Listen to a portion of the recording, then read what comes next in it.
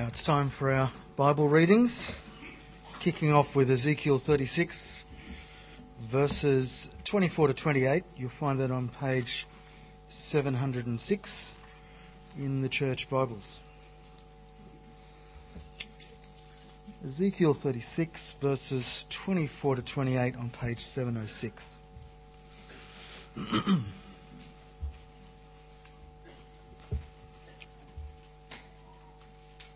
For I will take you out of the nations. I will gather you from all the countries and bring you back into your own land. I will sprinkle clean water on you, and you will be clean. I will cleanse you from all your impurities and from all your idols. I will give you a new heart and put a new spirit in you. I will remove from you your heart of stone and give you a heart of flesh.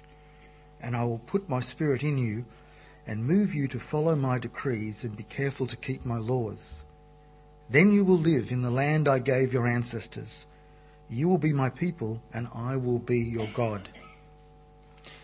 Now we go to John 3, verses 1 to 15. That's on page 862. John 3, verses 1 to 15, where Jesus teaches Nicodemus. Page 862 in the Church Bibles.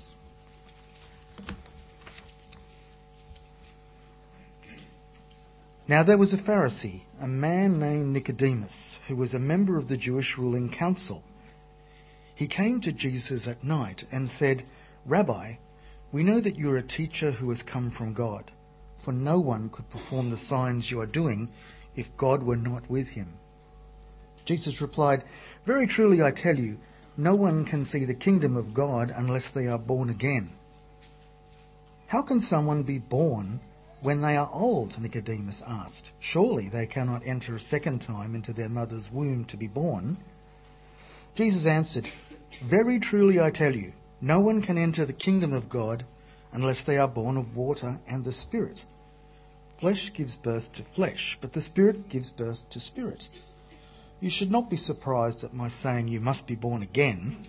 The wind blows wherever it pleases. You hear its sound, but you cannot tell where it comes from or where it is going. So it is with everyone born of the Spirit." "How can this be?" Nicodemus asked. "You are Israel's teacher," said Jesus, "and do you not understand these things? Very truly I tell you, we speak of what we know and we testify to what we have seen, but still you people do not accept our testimony. I have spoken to you of earthly things, and you do not believe. How then will you believe if I speak of heavenly things? No one has ever gone into heaven except the one who came from heaven, the Son of Man. Just as Moses lifted up the snake in the wilderness, so the Son of Man must be lifted up, that everyone who believes may have eternal life in him."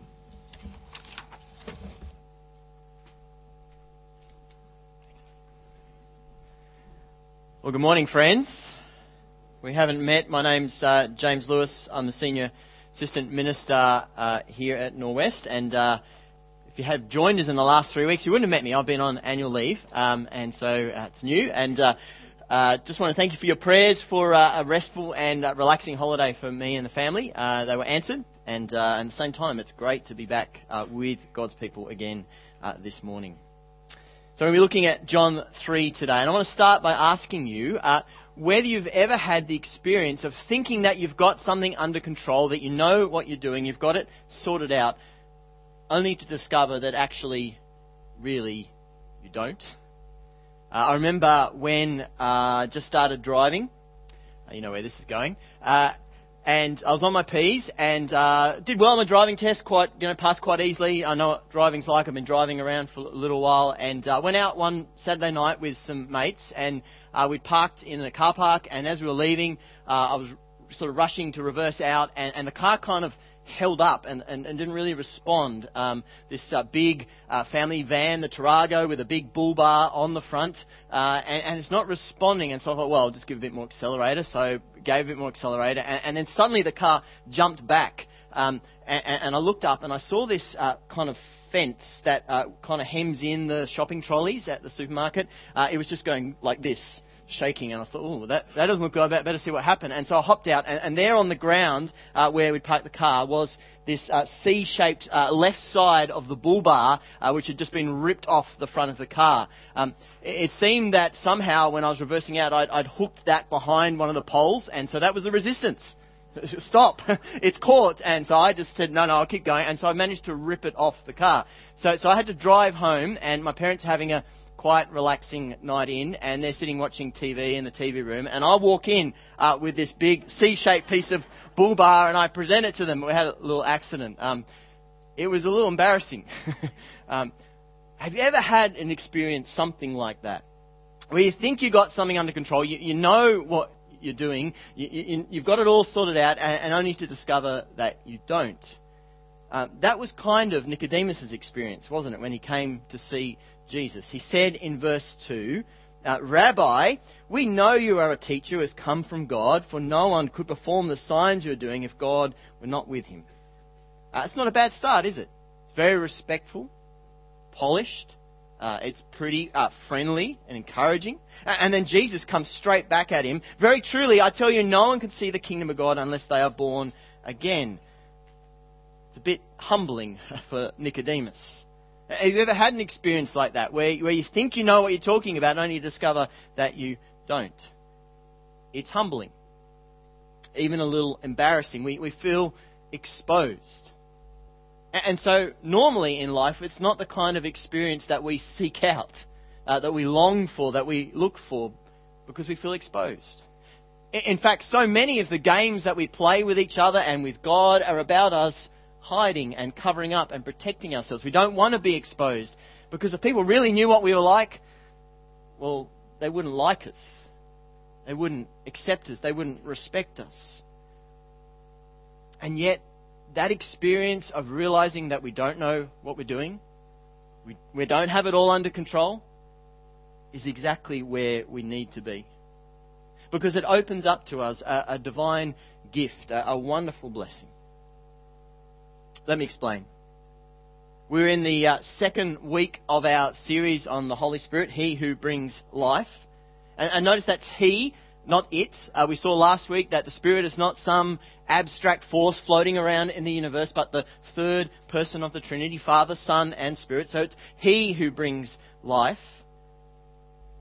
And today we're going to see that the life that the Spirit brings includes this new birth.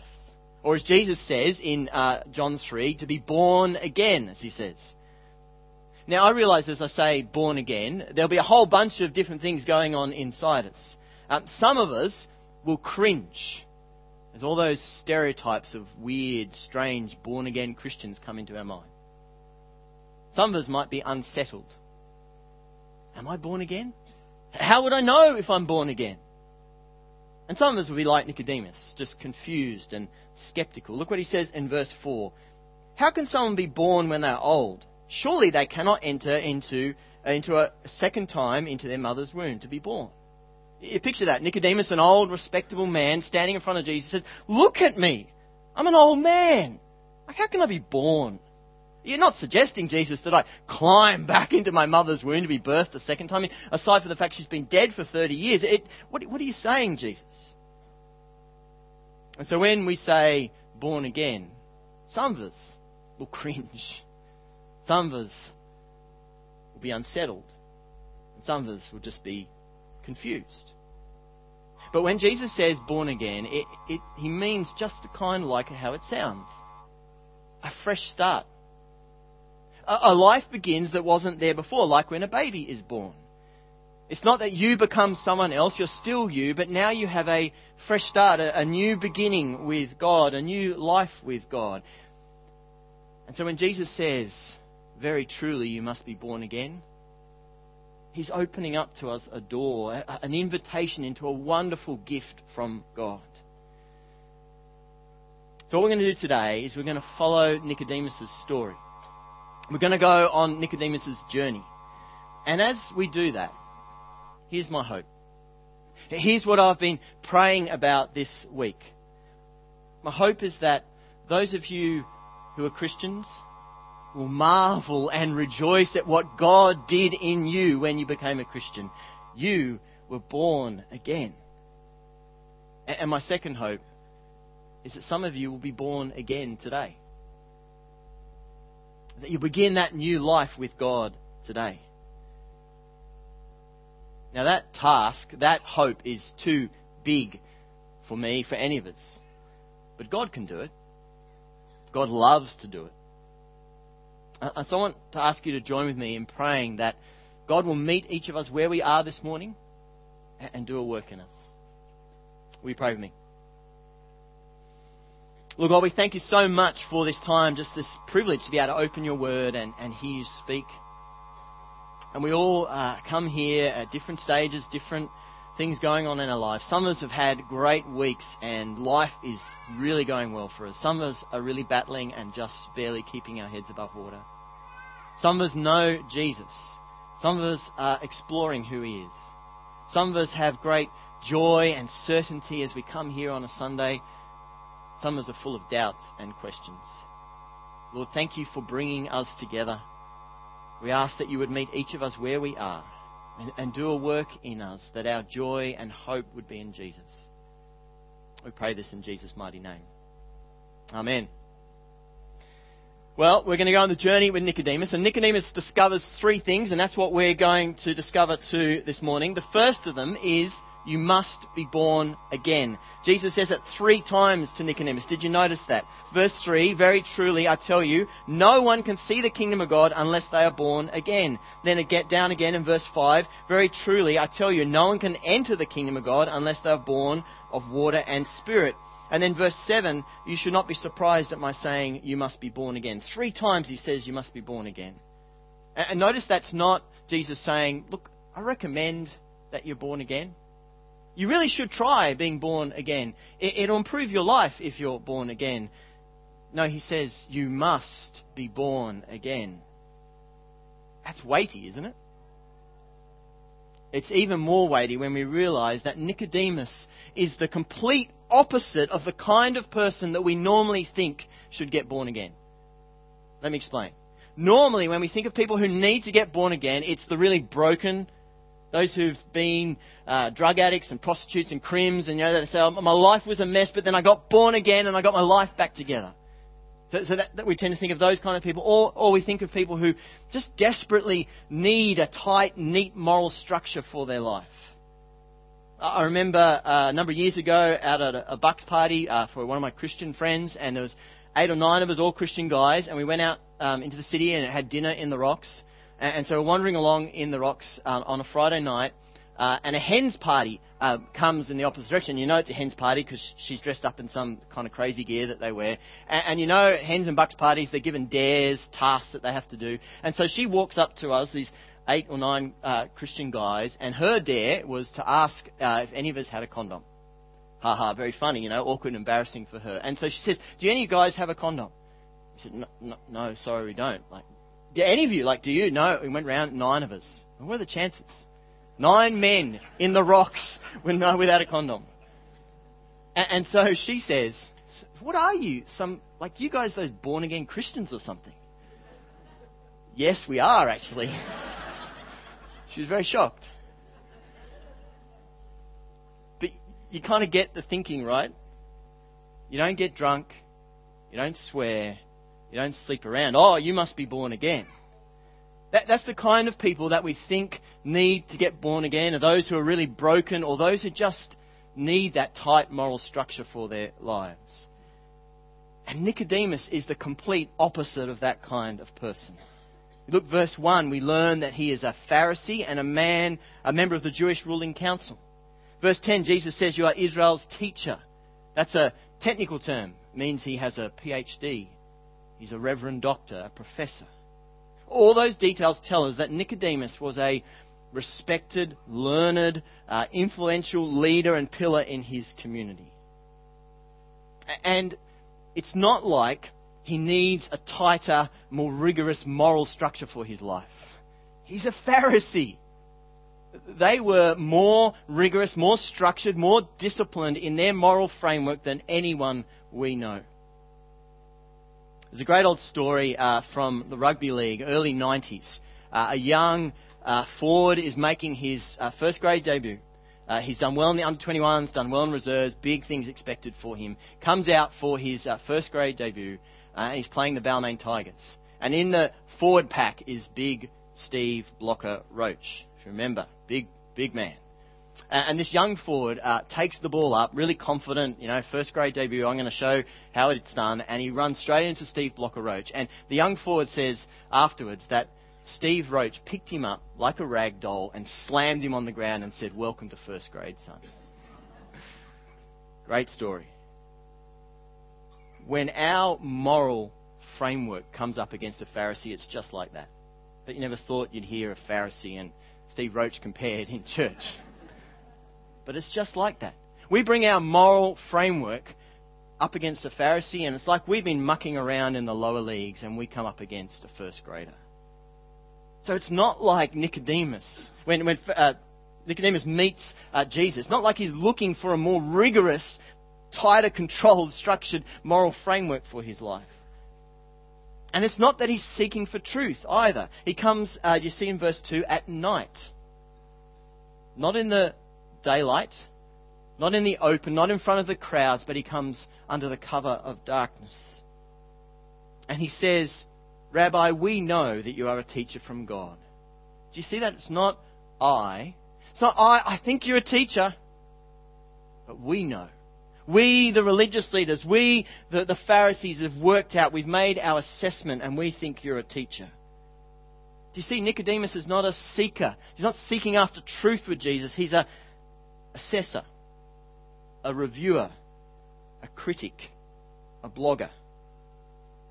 So do you see that Nicodemus is the complete opposite of the kind of person we normally think needs to get born again? And Jesus says to him, "You must be born again." Do you see what Jesus has done? He's shattered all our stereotypes about being born again.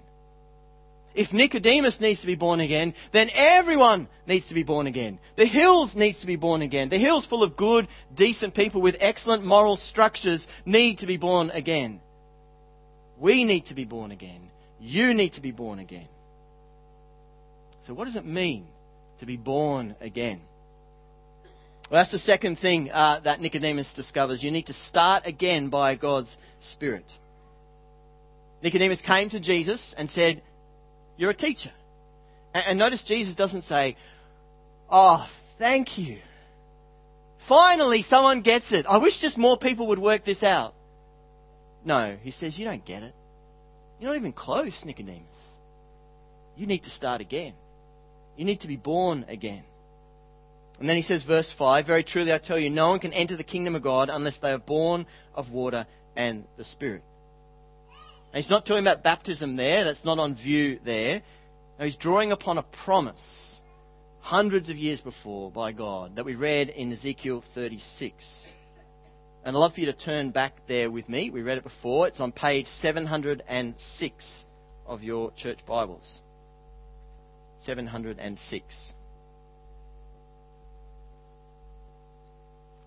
Verse 24.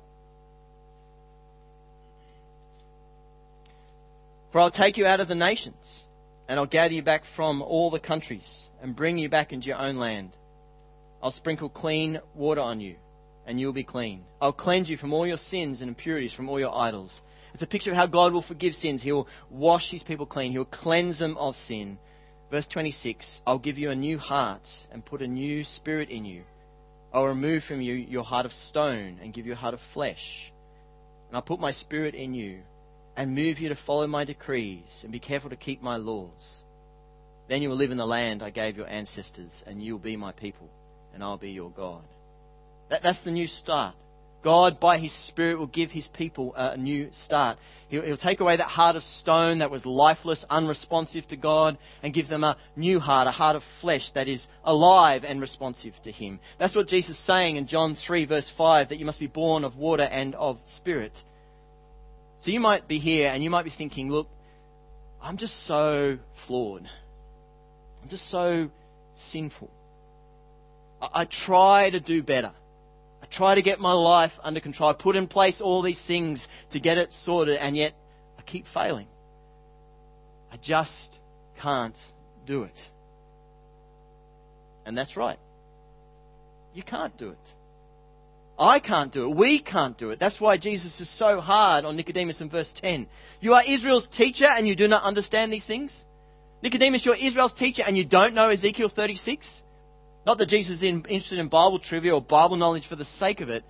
No, Nicodemus, you don't know Israel's history? You don't know what the human condition is like? That we are so rebellious, so fallen, so broken that we just can't obey God. We need God to give us a new nature. Verse 6 of John 3, flesh gives birth to flesh. Fallen, broken, sinful human nature just produces fallen, broken, sinful nature. Again and again, generation after generation. But the Spirit gives birth to Spirit. God, by His Spirit, gives us what we could never do for ourselves. A new nature, a fresh start with God. He breaks that cycle. That's the new birth. That's what it means to be born again. So if you're a Christian here this morning, that's the wonderful miracle that God did in you when you became a Christian. You were born again. If you're not a Christian here this morning, that's the wonderful miracle that God can do in you. He can do for you what you can never do for yourself. He can give you that new nature, that fresh start with God.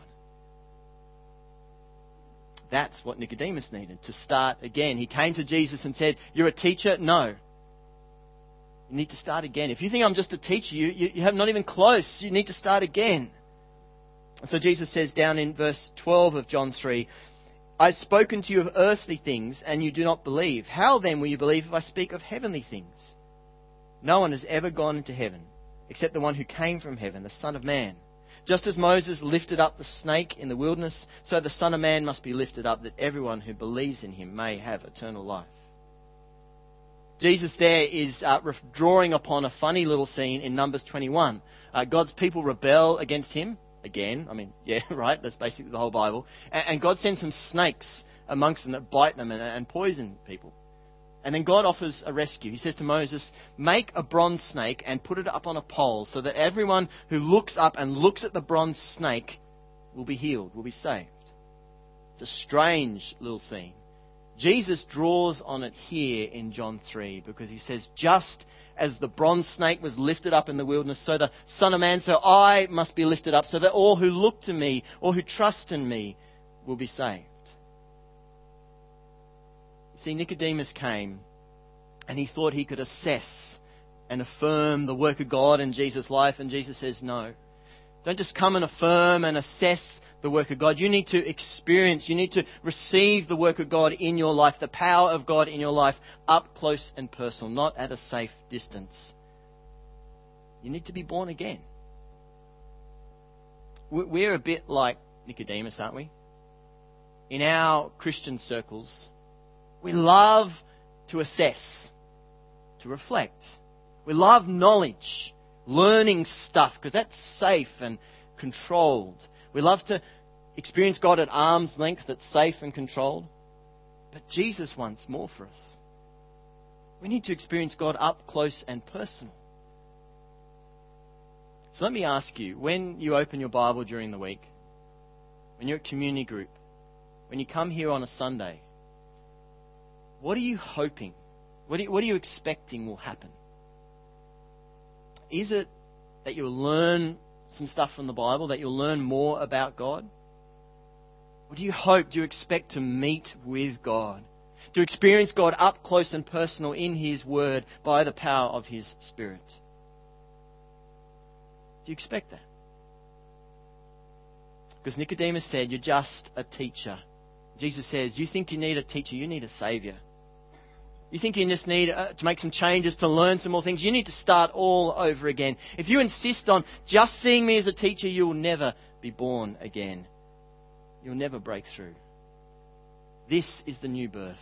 God's Spirit breaks through and you realize, I don't need a teacher. I need a Saviour. I don't need to make a few changes. I need to start again. I need to see Jesus lifted up as my King and Saviour. That's the new birth. You break through keeping Jesus at arm's length and you accept him as your King and Saviour. Friends, you know the good news? That's the third thing that Nicodemus discovered. You can be born again. You can break through to receive Jesus as your King and Saviour. So what's the steps? What's the technique? How do I get that experience? But as we say that, we know that's all wrong, don't we? Because Jesus didn't say to Nicodemus, here's the 5 steps. Go chase that experience. No, he said, look to me. Believe in me. You can't make yourself born again. It's a gift. Now, we know that instinctively, don't we? That we know that's how birth happens, when baby's born. I mean, think back to your birth. We can't, can we? We don't remember. It sort of happened to us. That's the point, right? We didn't decide. We didn't ask. We didn't work. We didn't strive for it. We received it. It was a gift.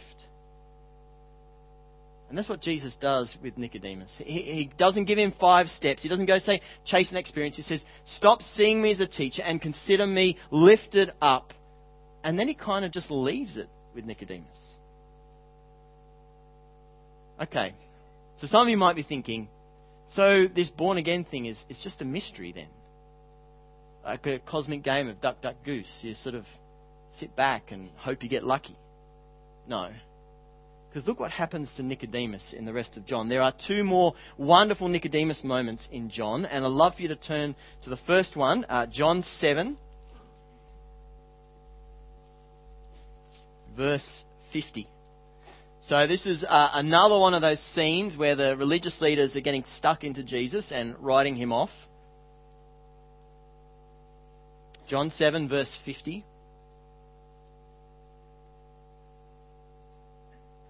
Nicodemus, who had gone to Jesus earlier, that's John 3 that we've looked at today, who was one of their own number, asked, does our law condemn a man without first hearing him to find out what he's been doing? He says, shouldn't we at least listen to Jesus? He's still listening to Jesus, still considering Jesus. And then the second, final scene Nicodemus seen is John 19, just after Jesus has died. John 19, verse 38.